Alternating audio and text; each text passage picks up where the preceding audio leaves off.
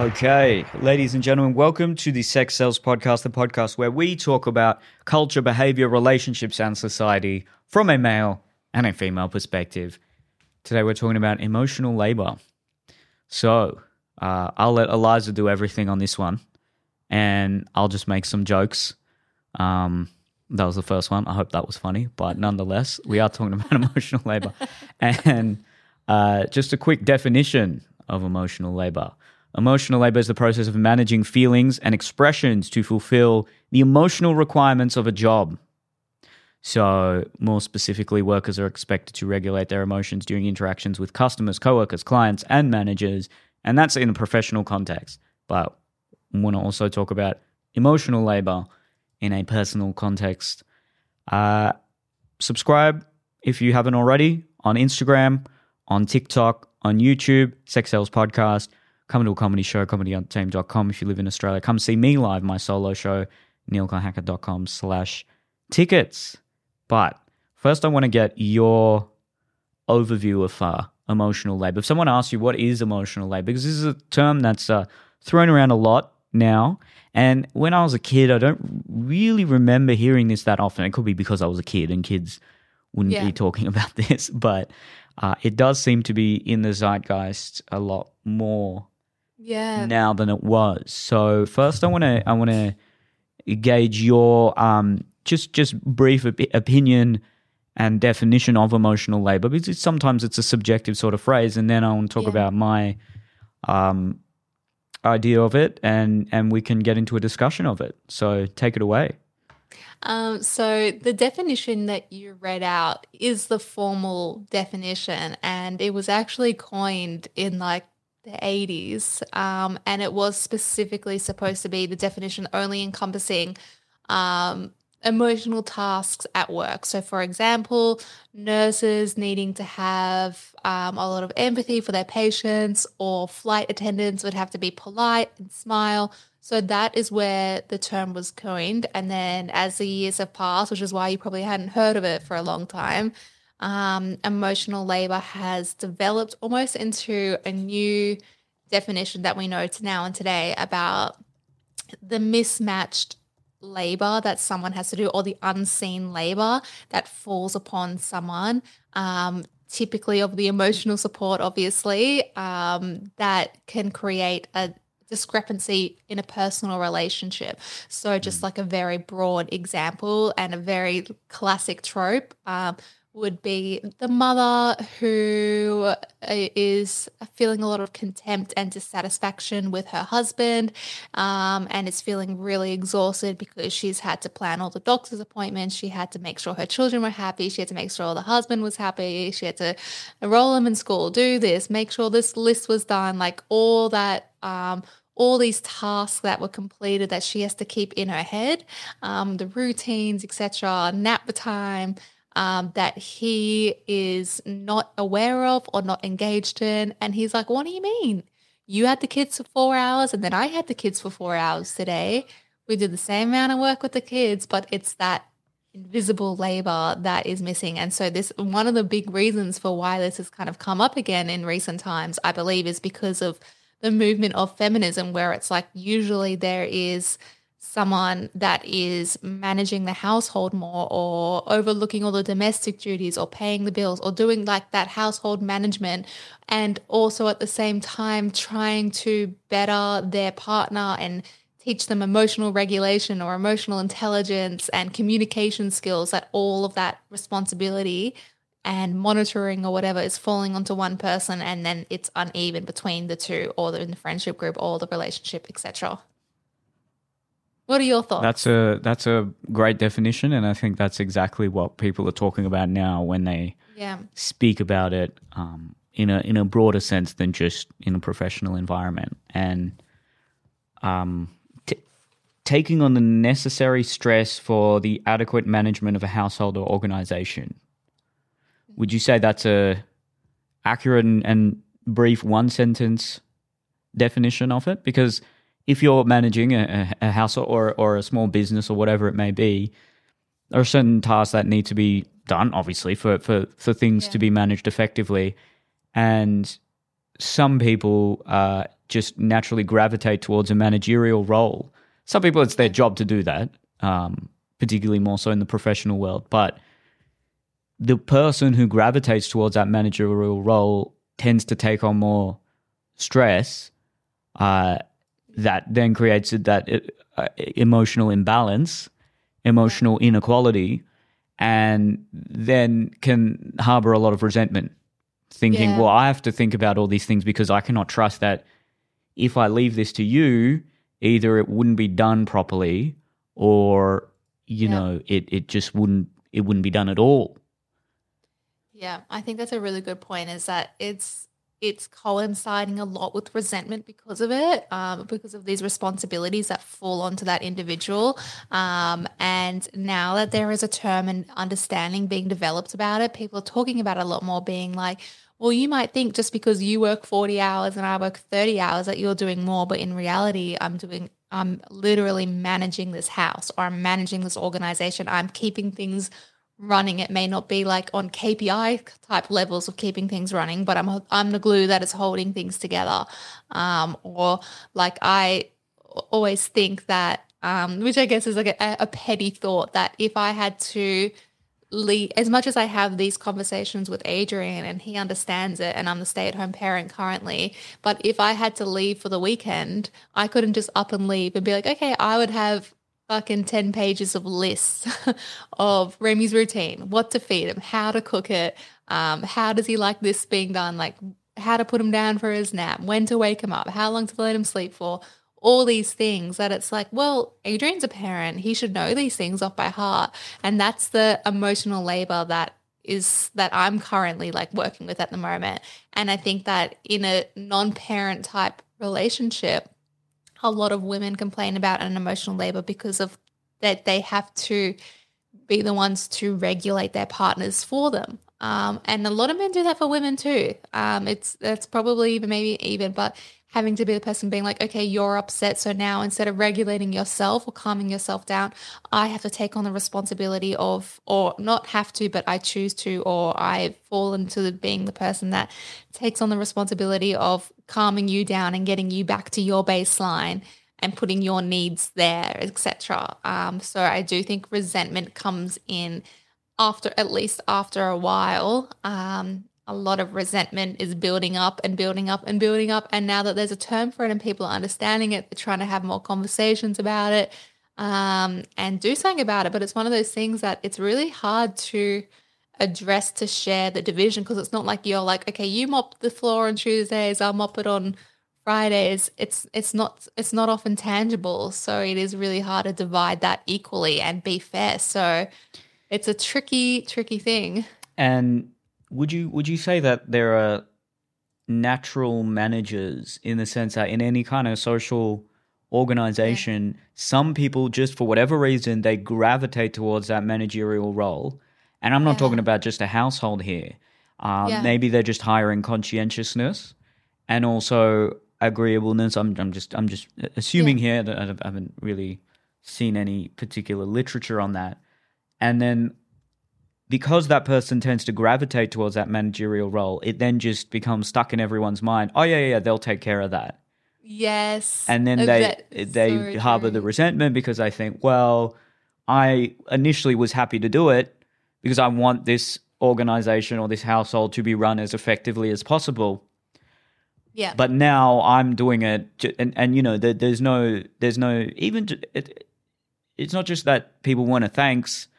It's just that I have to do more here, and the other person might say, or the other people in the organization might say, well, you never tell us to do this, or you never give us the opportunity to do this. And then occasionally that does lie on the natural manager, where they may have a need to control everything to the detriment of everyone else's development. And they think, well, because if you do it, you'll do it in a bad way. And then that can really piss people off and actually create resentment the other way. So there are, like with all of these issues, there are always two sides to the coin. That's so true. But it seems more often than not, the person who's doing the management duties, first of all, these are often very thankless. They're just the really boring nitty gritty day to day. Oh, make sure this is done. Make sure we've got to have food here, and then we've got to make sure we've got to do this, and then you have to overthink that because you're not confident that the other person is thinking that. Now, then, from the other person's perspective, they may say, "Well, I just don't express that stress outwardly in the same way you do," and sometimes natural managers assume, "Oh, the other people aren't as stressed or aren't necessarily talking overtly about the things that need to be done. Therefore, they're not thinking about it," which may not always be the case. I know in the small organization I'm running, that's come up where someone has felt like they've gravitated towards a natural managerial role. They weren't specifically asked to do that, and then there's not resentment necessarily, but a fear that it won't be done as effectively, and then they want it to be at a certain standard. But then the other person has said, "Where you're making these assumptions, like you've never actually let me take on this role," and that then the other person the natural manager can sometimes become a bit domineering in certain situations where they think, okay, I'll give you a chance to do it. No, hey, let me do. I'll just do it. And okay, you haven't actually allowed that person to step up. So it's something I've been thinking about a fair bit, and more so in a professional context, because I've always just lived alone, so I've always been for the last 6-7 years. But yeah, in a professional organization, there just seems to be certain people who naturally gravitate towards that role, and then if they don't feel like they're getting a proper it's usually not even just a financial reward, just the acknowledgement and just the appreciation, there's a certain level of resentment that tends to develop. And it's something I think a lot of organizations are trying to manage, and I think it really just comes down to certain aspects of culture, but also the human condition. Yeah, I agree 100%. And I think that even outside of career and work, in any social group or setting, there is, like you said, the natural manager, and that is a role I have taken on in every group I'm in. Like I actually don't feel resentment for it. I kind of enjoy doing it, but like with my friend group, I initiate all of the catch-ups. And when I was pregnant and like basically isolating due to COVID, none of my friends saw each other because I wasn't creating the opportunity for catch-up or planning anything or writing the chat, so that it just fell flat for months and months and months until I had my baby. And even like when I joined a new group, my mother's group, someone said they felt like playing netball, so then I created the netball team. I paid for it. I organized the funds. I organized the schedule of who's playing what position. I organize the catch-ups a lot. At the start of the month, I also send like, okay, here are some dates for a baby catch-up. Here are some dates for the mum catch-ups. When we go out for dinner, I usually often pay, and then everyone pays me back.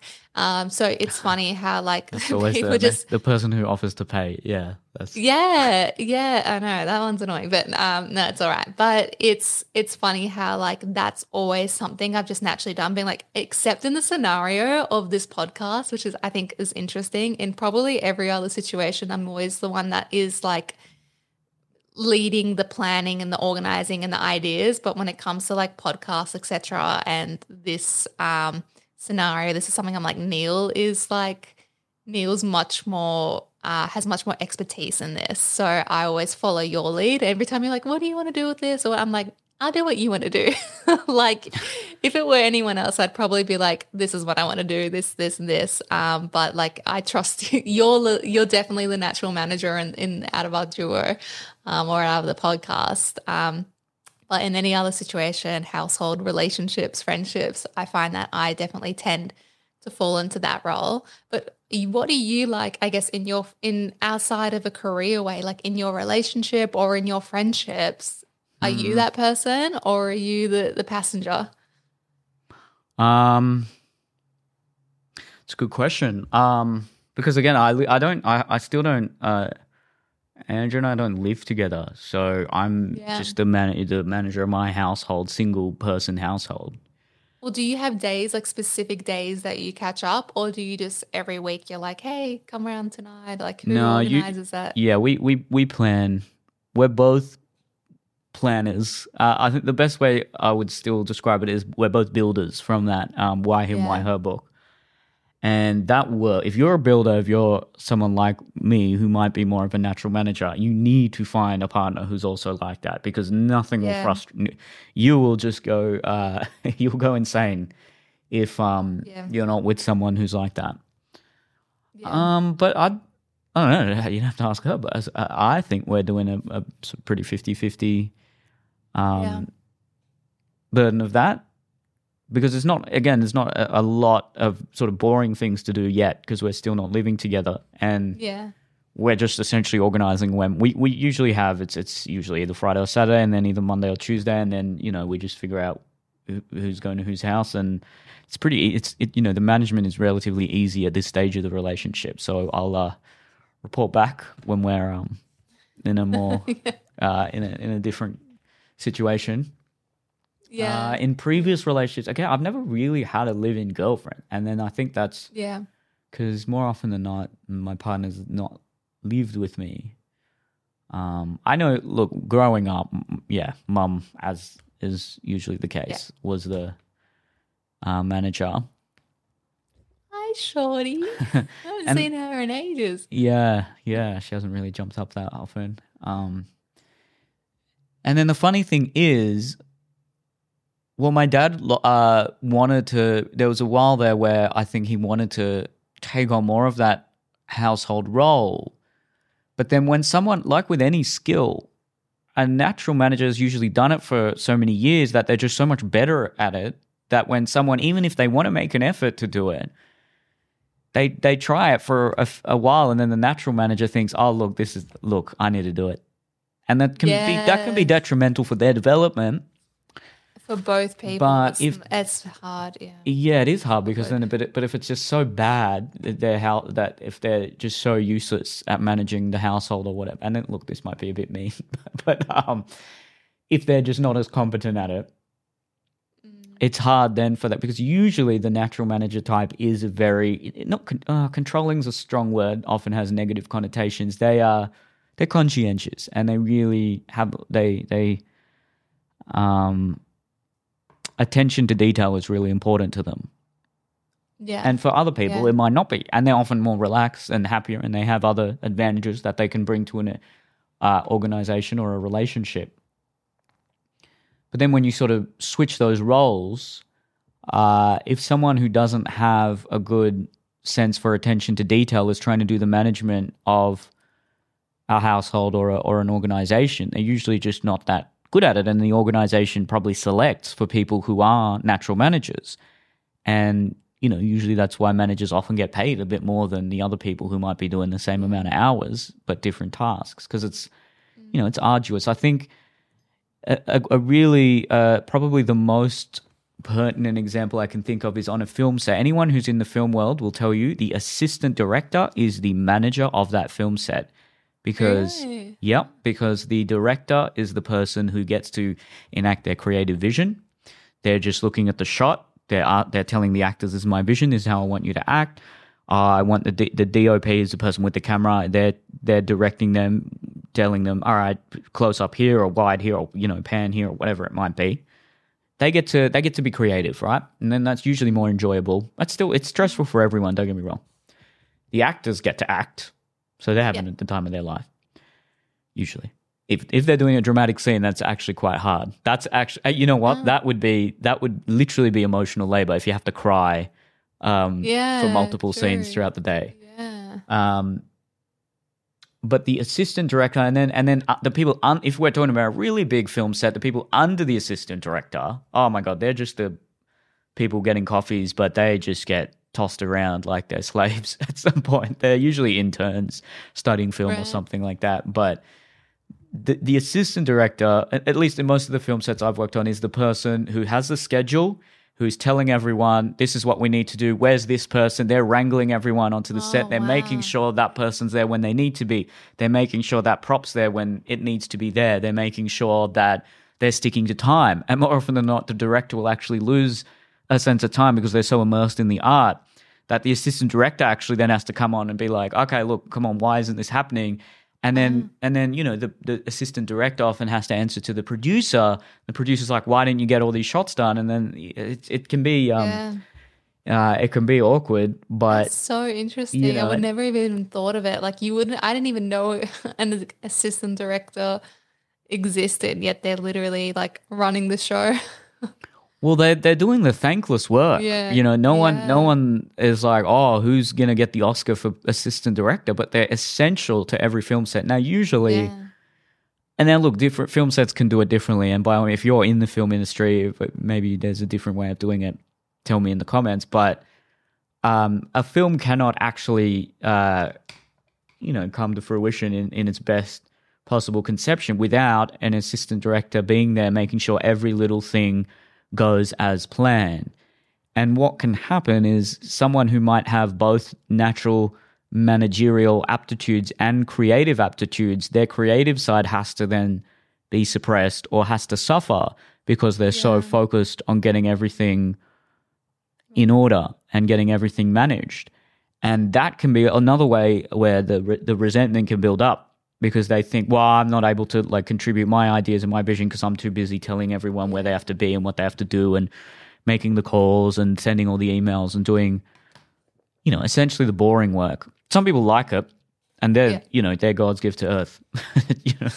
We all love them. And also usually the assistant director is someone who wants to eventually become a director. So you have, it's actually it's a good sort of learning process. You go through that and then you get to do you get all the accolades and you get to do arguably the more enjoyable job. That's so interesting and such a good example as well. In my professional life, I would say that's just the perfect example. In other situations, there's been people who've shared that managerial burden. But yeah, in film, it's usually the assistant director, or then, there's, if it's a bigger film set, there's producers as well. And they often answer to the assistant director. So actually, in a big film set, the assistant director is actually managing the managers. And, in any big corporate environment, there's just people there's like a chain of managers that just are managing each other. And it just gets so ridiculous at some point. Yeah. And, there's that really funny guy on TikTok. What's his name? Nick White or something. And he does that, I don't know if you've seen that sketch. It's just like every manager or something. And he'll be that really passive aggressive kind of manager who's like, oh, is he have brunette you done with that? Like kind of curly hair? He's a guy, but then he does it as a woman, and then he'll be like, the She's married to Matt. I'm gonna need you to do that, otherwise I'm gonna get in trouble. Yeah, it's just, it's so on point. His videos. It's so on point. So good. It's so it's scarily realistic. But then I feel for that person as well because they often become the asshole because they have to be because otherwise people don't listen. And it's not fun being again, some people actually truly enjoy it. But for a lot of people, it's sort of a means to an end, or it's something that they feel they either naturally gravitated towards or are best at and feel like that's what they have to do. And that it can create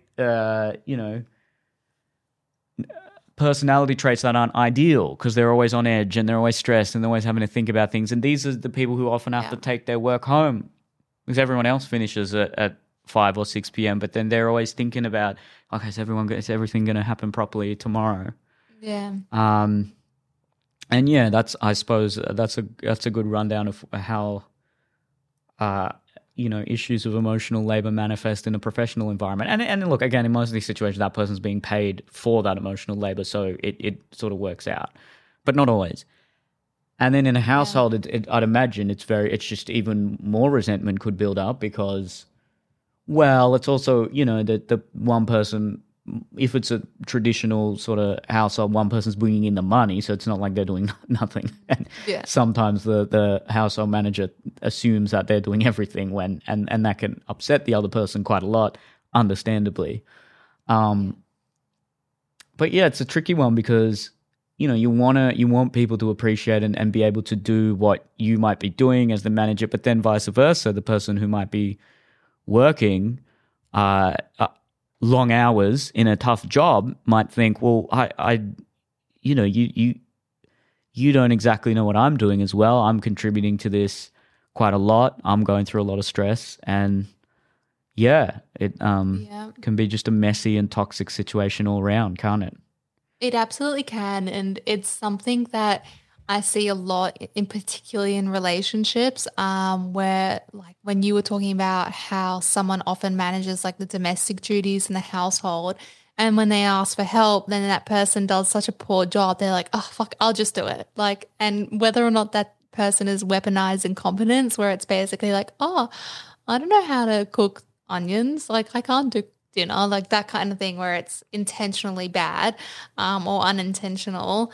It builds so much resentment and passive aggressiveness, and it gets to a point where, as they say, John Gottman says, in your relationship, the biggest indicator of divorce is contempt. And that is one of those things that causes contempt.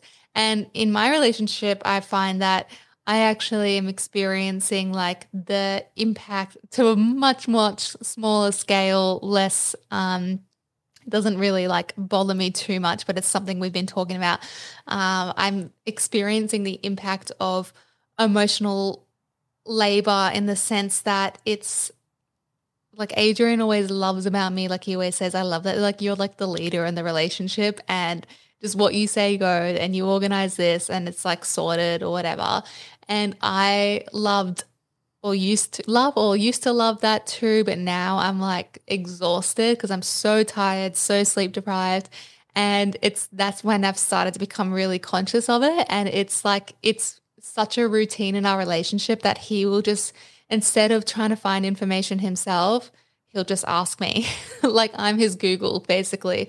And I get like major decision fatigue where he'll be like, what are we doing this weekend? And instead of being like, check the calendar, I run through the 10 things we're doing this weekend. So now we have a rule that he cannot ask me any questions about plans when I'm in bed, because that's every time I'm about to doze off to sleep, that's when he starts asking me like something about some plan, and I hate it. And even just like to a smaller scale as well, like he'll be like, how much longer is left in this movie? And I'll be like, do you want me to check? Because we both use like Apple Remote on our phones. We're both up, like he just expects me to know almost. And I'm like, why don't you look? Like those kind of like little questions that he just instinctively asks me. Whereas I'm like, can't, like just now I'm at the point where I'm so tired, just figure it out. Like just fucking sort it out. And then to like a more, I guess, obvious extent where I try to give him, for example, the reins on some things, but I like struggle to, like when it comes to like say feeding Remy, I'll be like, instead of being like, can you give him lunch? I'll be like, okay, can you cook him the lentils, and this is how you cook it, and then I put it with this pasta and then boil the sweet potato for 10 minutes and then mash it in and add this in. And then because I've given so many directions, he will ask me 14 times, wait, how long? Like what? This, that? And I'll be like, I'm going to have a bath. But then when I'm in the bath, all I'm thinking is trying to relax. I'm like, okay, did he do it right? And that's what happened. Did he give him water? Did he put the bib on? Did he clean? Did he check his nappy? Like I can't relax. It's hard and to detach, funny. Isn't it? Yeah. It's so hard. And that's only something that's been like a new issue for me, because like I used to be a chronic napper. I'd sleep 9 hours at night and take a nap basically every day. Now, when I get the opportunity to nap on the weekend, when Adrian's like, I'll take Remy for 4 hours, go nap. I can't. I just cannot. I can't stop thinking about them. Like it's so annoying. It's, well, look, I don't know too much about the household situation, but in a professional situation, the inability to detach can then be an unfortunate consequence of people who are the natural manager, and that can almost be like extra emotional labor that they have to do then, because then they have to learn how to detach and make a conscious effort to sort of figure that out. at the same time, because people are at different, developmental stages of managerial capabilities, or some people are just naturally better at it. It's worthwhile allowing, like, if someone told me that, when it comes to delegating things in an organization, it's like, okay, if someone can do it 80% as good as you can, do it. Like, let them do it. And then you have to detach from that and say, all right, look, it's not going to be to my standard, but I cannot get stressed. Yeah. It's actually worse for yourself and for the organization. And, that's something I've tried to implement, where if, look, they can do it 80% as well as I can, that's fine.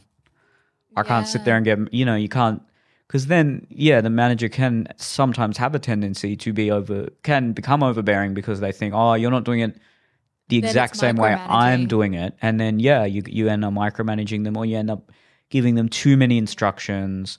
And then they sort of don't know. They think, well, I did it and I made the effort to do it. And look, I'm doing the planning, but because it's not to the standard that you're used to, you still get mad at them. And then, in that situation, if they're doing it to sort of 80%, even sort of 70%, I mean, when it comes to things like a baby and things like that, that might be different. But if we're talking about just household chores and things, if I think that 80% rule can apply as well in a household, where if the person who's not the natural manager can do it 80% as good as you, all right, just let them do it.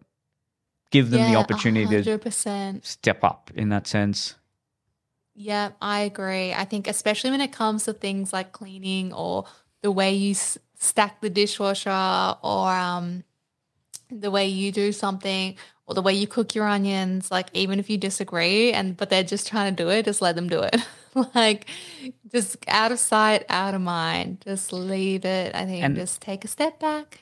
And then you can get into that mother-child dynamic as well, which can exacerbate that was going to be my the next resentment. point. And it just, that's where like a lot of attraction gets lost, because if you're feeling like, okay, I'm a parent to this person rather than a partner, well then, no one's going to, that's not conducive for sexual attraction. So look, it can be a messy sort of situation, and there's a biological component to this, because all the studies that I've read, at least, show that women on average have just much more attention to detail, organizational capability, and then sort of being able to manage a social group. That was what they did for most of our history while the men were out hunting or whatever. So now that we're in a situation where there's more demand for emotional labor and managerial skills, it's actually an advantage for women economically, but it can also be a disadvantage in a relationship. And again, don't get me wrong, there's still many situations where it goes the other way, or where the manager is actually being overbearing or being unnecessarily hypercritical. And this is all very contextual.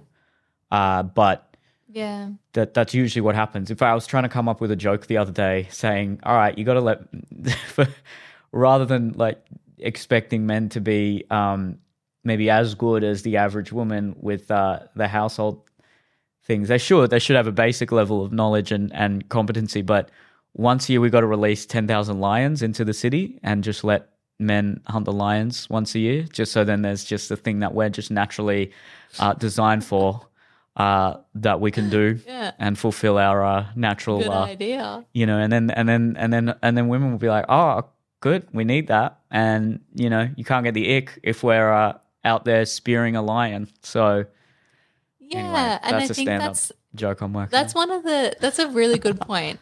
Not that I suggest we do that, but what's interesting, I guess, compared to like, say, like my friends that own apartments and me owning a house, is there's always so many more opportunity that like Adrian's stepping into the cliche of his like masculine, like he does the bins, he does the lawns, he does at the moment he's like rebuilding our studio that was damaged in the storms, and he's like, completely rebuilding it and setting it up for Remy as a playroom, etc. Like he's doing all that physical labor stuff that I'm like, oh, no, wait, I haven't taken the bins out once. Not one time have I done that. And he actually probably does more of the domestic stuff than me as well. Like he's a very clean, tidy person, which I guess I'm very lucky for.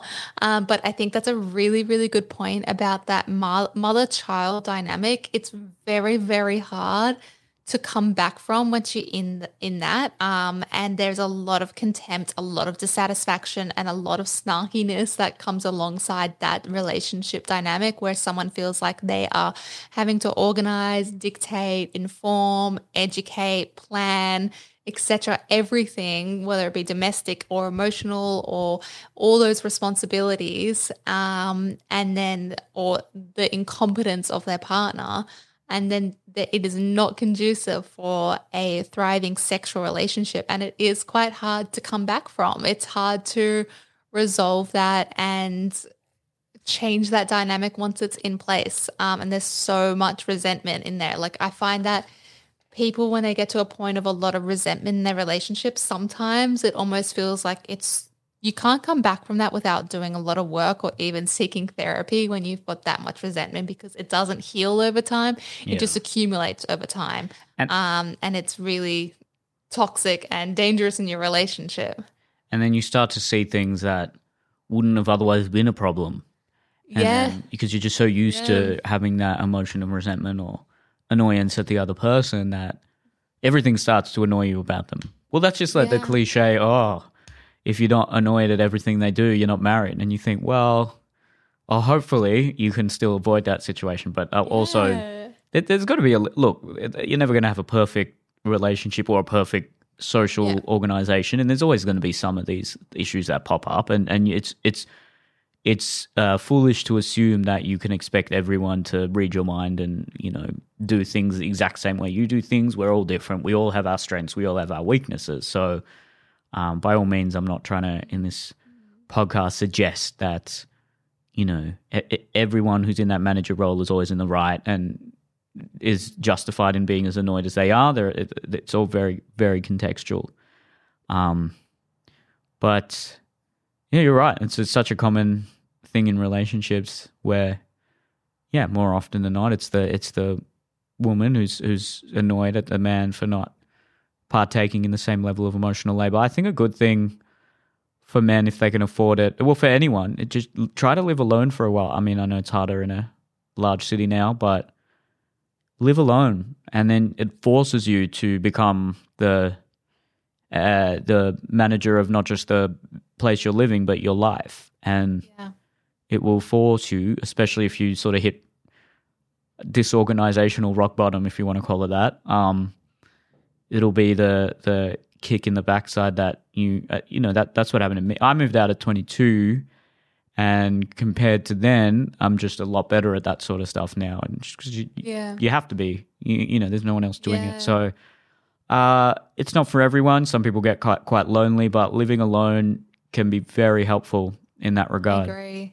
It was the best thing. I moved out when I was 19, and I lived alone over the period of time, maybe like a combined total of 2 years over the last 10 years or whatever since I've lived out of home, and it was just the best. Not only is it just has there's so much growth that can happen when you're not relying on other people, or you're learning things about yourself, you're managing yourself, you're figuring things out. I recommend that, just not even just for this aspect, but it's so healthy to do if you're not prone to severe loneliness and isolating yourself, etc. It's definitely something to do if you can afford it, or if you can get an apartment.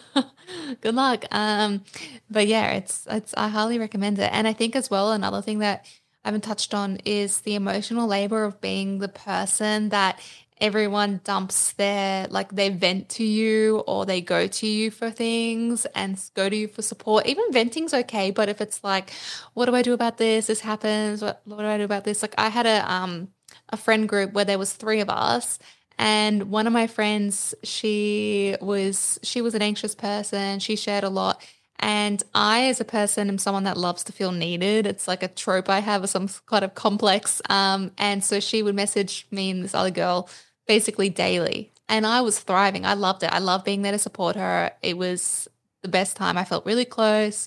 I would always talk. But my other friend was like, I cannot cope with this girl messaging me 8 times a day about how her life is hard, how she's stressed, how she's anxious.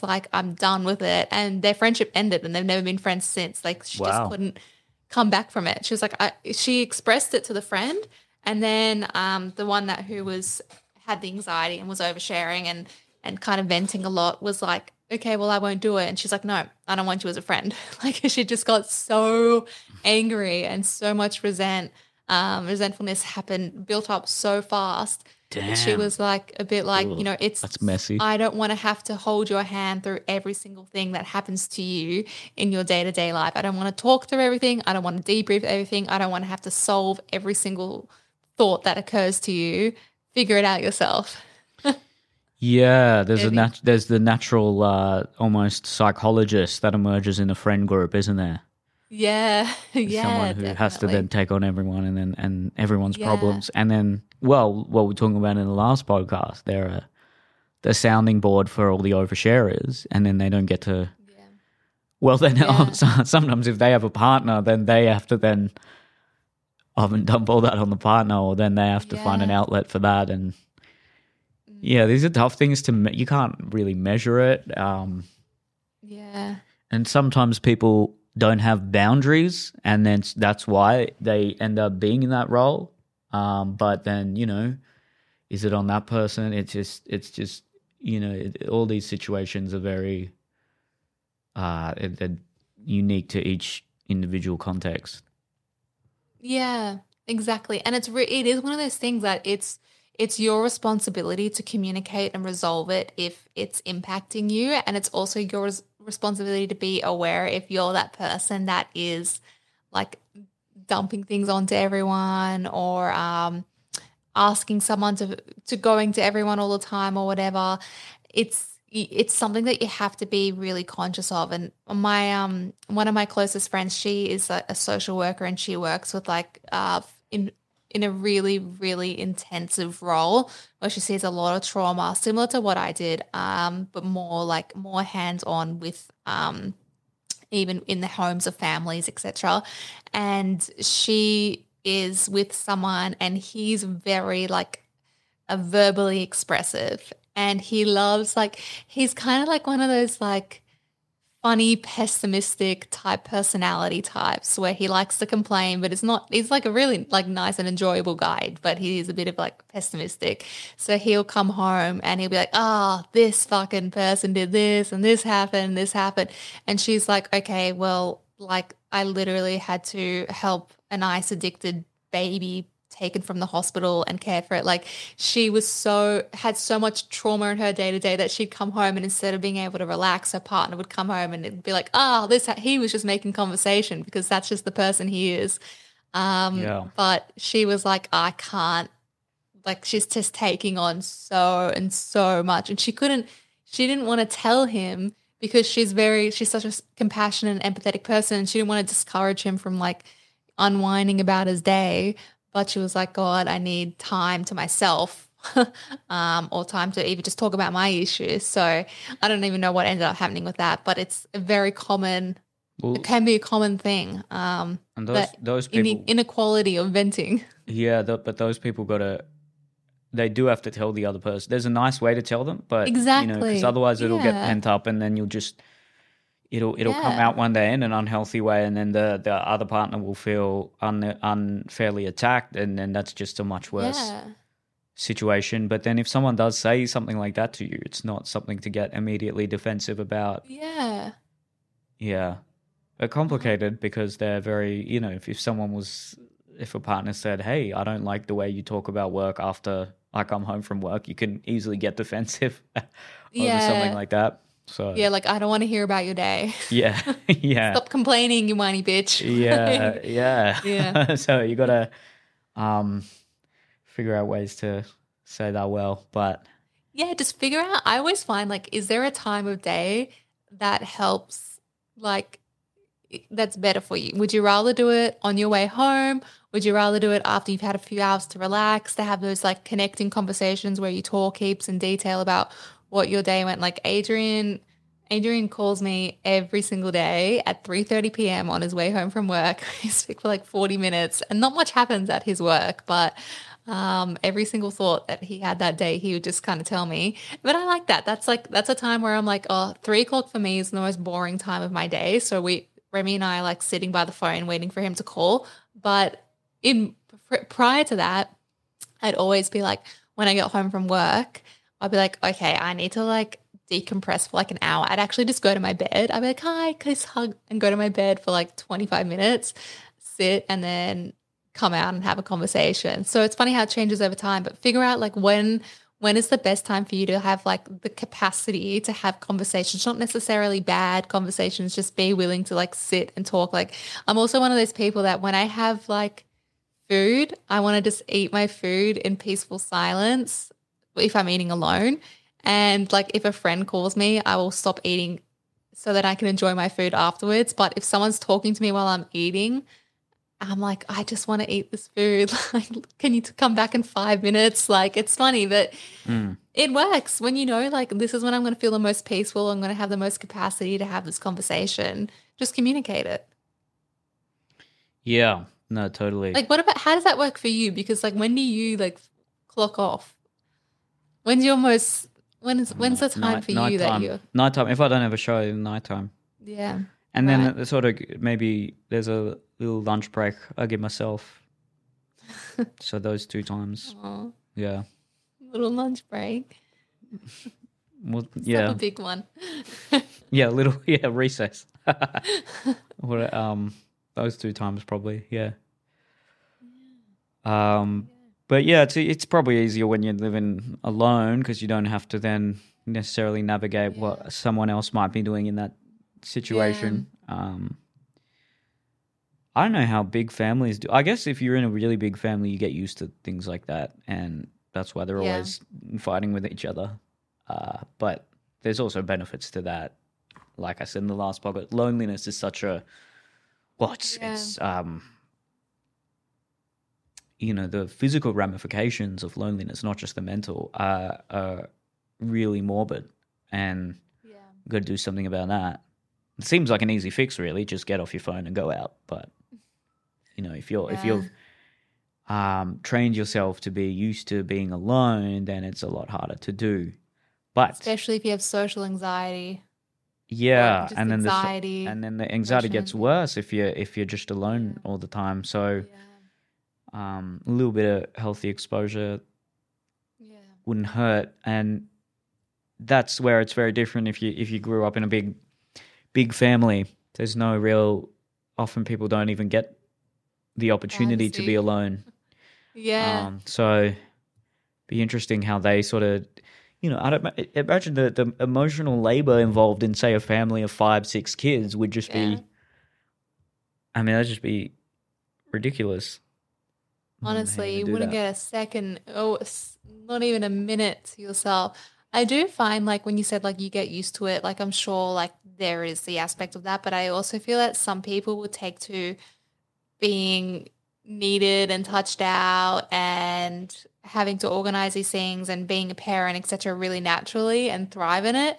And I think other people really struggle with being like, okay, I actually had to sacrifice a lot of my identity, a lot of my hobbies, a lot of just time to sit and have a cup of tea that's like a rarity, or even having a hot shower for more than 4 minutes. Like it doesn't come naturally to some, and it's just like, well, shit, I can't do much about it now. Let's see what methods I can put in to help me cope better.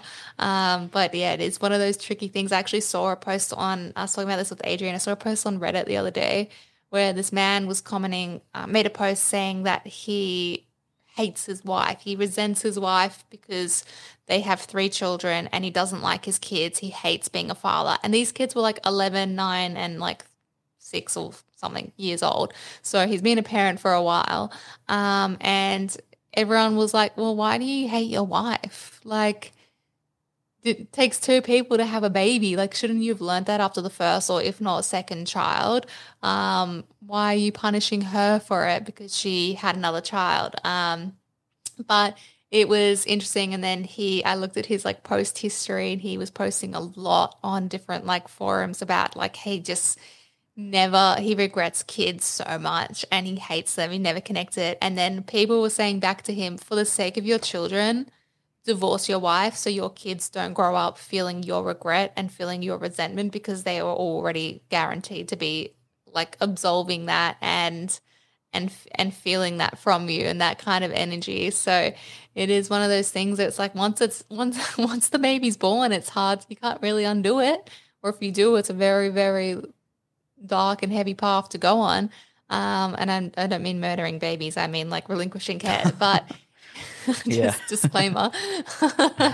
So yeah, like, take the chance to live alone while you can.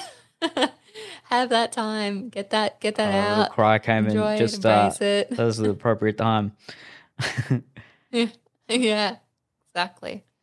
It's, I mean, look, I mean, with some of those, sometimes people are just at their wits' end and just need to vent, and they'll say things that they don't necessarily mean. Exaggerated. I mean, it's a bit different when you type something out. In some of those situations, you want to give people a space, even if you might, if say he was saying something like that to his partner, oh, well, look, something like that would be, that's a tough ask. But in some situations, people say things that the partner, they're at their wits' end, they're just burnt out, and then they'll say things, they're just venting, they're not really thinking about what they're saying, and they say a lot of things that they don't necessarily mean, that are indirectly very upsetting to the partner. And this may be another situation where emotional labor is needed, and you need to just sort of take that on if you're the partner, and you can tell that they don't mean it, and it's out of the ordinary for them to say something like that. It's just more often than not they're totally venting and they're at their wits' end, and you just need to, as they say, they're all this stuff about giving people a space without judgment.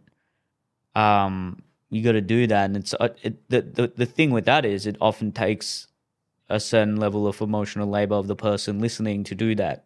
Yeah. Especially if it's in a relationship. Yeah. Because if someone's saying like this, it may not be directly offensive to the partner, but hey, this relationship isn't working for me. I feel bored. I feel trapped. Trapped is a big one. When someone says trapped, it's very hard for the other person to not take it personally. Yeah, I would take that personally for sure. Yeah, it'd be hard not to. But if it's a situation where there's other things in their life that might be causing that feeling, and then they're thinking it's the holistic situation of the relationship, but in fact it's just the work, or there's ways you can sort of work around that, and think about ways to deal with that rather than just the immediate response would, for a lot of people, would be defensiveness, and it takes us quite a strong person to not get defensive in that situation, and I usually do as well. But looking back at a few situations like that, it might often be better for someone to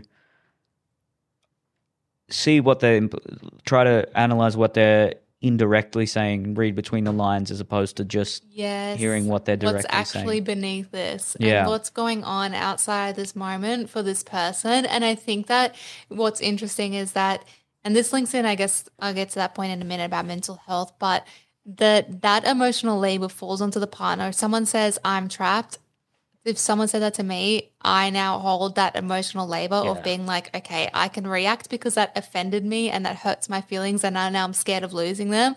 But in reality, I'm going to have to rein myself in and approach this conversation with empathy and compassion. And that's hard to do because my initial first thought was I feel threatened, like my relationship feels at threat.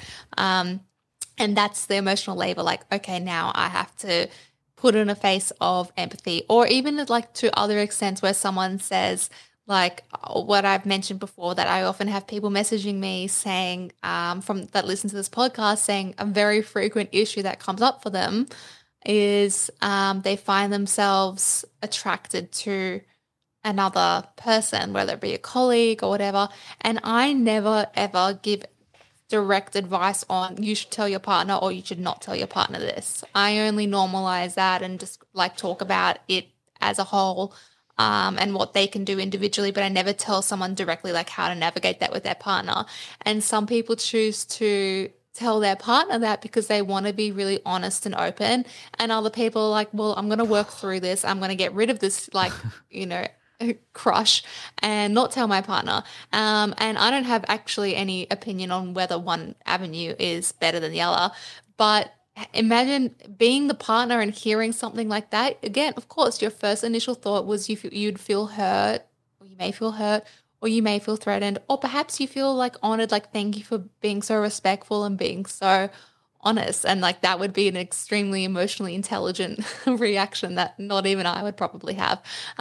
But it does take a lot to then be like, okay, like let's talk through this, even though your relationship might feel threatened to you on a subconscious or physical level, that you then have to be like, I need to remain calm and give this space to that person. And I guess that was going to be our next point, of when someone in the relationship might have ongoing and regular mental health concerns, you do have to be conscious of the emotional labor of the person that is there to support, that is supporting you through that, whether they be like the daily venting, the checking if you've had your medication, checking how they can support you, holding you while you cry. Like there is such things as caretaker fatigue, etc., that happens, and burnout is so serious. And when people get burnout in their relationships, especially if the cause of relationship is due to burnout, they themselves get blind. Like they might not recognize, I'm just so tired from this, and this. This is the support. I mean, they might just be like, I can't do it. I'm stepping out. I'm gone. So that's another really important point, is to recognize, like, if you're the receiver, if you're the person that you feel holds the most emotional labor, be conscious and understand the signs of burnout, and be aware if you see those coming that you need to intervene early, because when it's too far gone, you make rash decisions. And the thing is that you make a decision on impulse, but you might not realize I was burnt out till 3 years later. It's like, you're not going to come back the next day being like, oh, sorry, I was too exhausted. You might feel settled, be like, no, I needed to divorce, or I needed to do this, or I needed to leave my kids and move countries, and only recognize that years in the future that, oh, this was burnout. And if someone is anxiously attached, they can often deliver quite direct criticism, and actually the underlying message they're saying is, hey, I need reassurance that you really like me, which is a very difficult situation for the person receiving that, because they are quite literally being verbally attacked. Attacked is a strong word. They're being criticized, and it's actually in some ways an expression of commitment and love, but just in a toxic, anxiously attached way. And then that person has to do what you say, where they take on the emotional labor and say, oh, all right, they said that thing about me, I've got to just kind of. That's not directly what they're saying. What they're indirectly saying is, I felt some doubts this week, and now I'm going to try to challenge the love that you have for me to see if it's actually there. And it's very hard to do in that situation. But it's so hard, because that person, the anxious attached person, because it's so subconscious, often they don't even realize, when I accuse you of checking out this girl, or when I accuse you of not loving me because you didn't notice my haircut, they're not aware that on the subconscious, they're sometimes not aware that on a subconscious level, it's stemming from the, I am seeking reassurance of our love. And instead of asking for it, they find a way to instigate a conversation or a narrative, or whether or not they often truly believe it as well. They create a situation because they're trying to make that need met. So it's really hard, because it requires them to have emotional intelligence to realize, like, this is what's beneath it, and that shouldn't fall solely onto that partner being like, oh, what they're seeking here is love and affection. It's also that person's responsibility to cut all that bullshit out to begin with. Yeah, that's very preferably, true. And be like, hey, can I have some more cuddles tonight, and can you reassure me of your love? This is what I need. Yeah. It's hard. It's true. It's very hard. It is hard, yeah. But attachments, then we're in a whole different other ball. We need a whole another podcast to even go through that. Yeah. Well, I've done a few on those, so you can check back on through the catalog. I think we've covered that quite well. By all means, let us know in the comments, or on Instagram or TikTok if there's anything we didn't cover, or if there's another topic that you'd like us to explore. But do you have any final words on this one? No. I don't think I've said it all that I can think of. But yeah, just good luck, and don't feel like you have to take the responsibility on for others, and you're not responsible for other people's emotional reactions or regulating those people, and communicate your needs. So that would be my final piece of advice. As always, I guess. It's always what it comes down to, isn't it? Just communicate. Yeah. Shout out to all the managers out there. Yeah. We see ya. Keep doing what you're doing. All right. Well, thank you for listening, everyone. See you next week.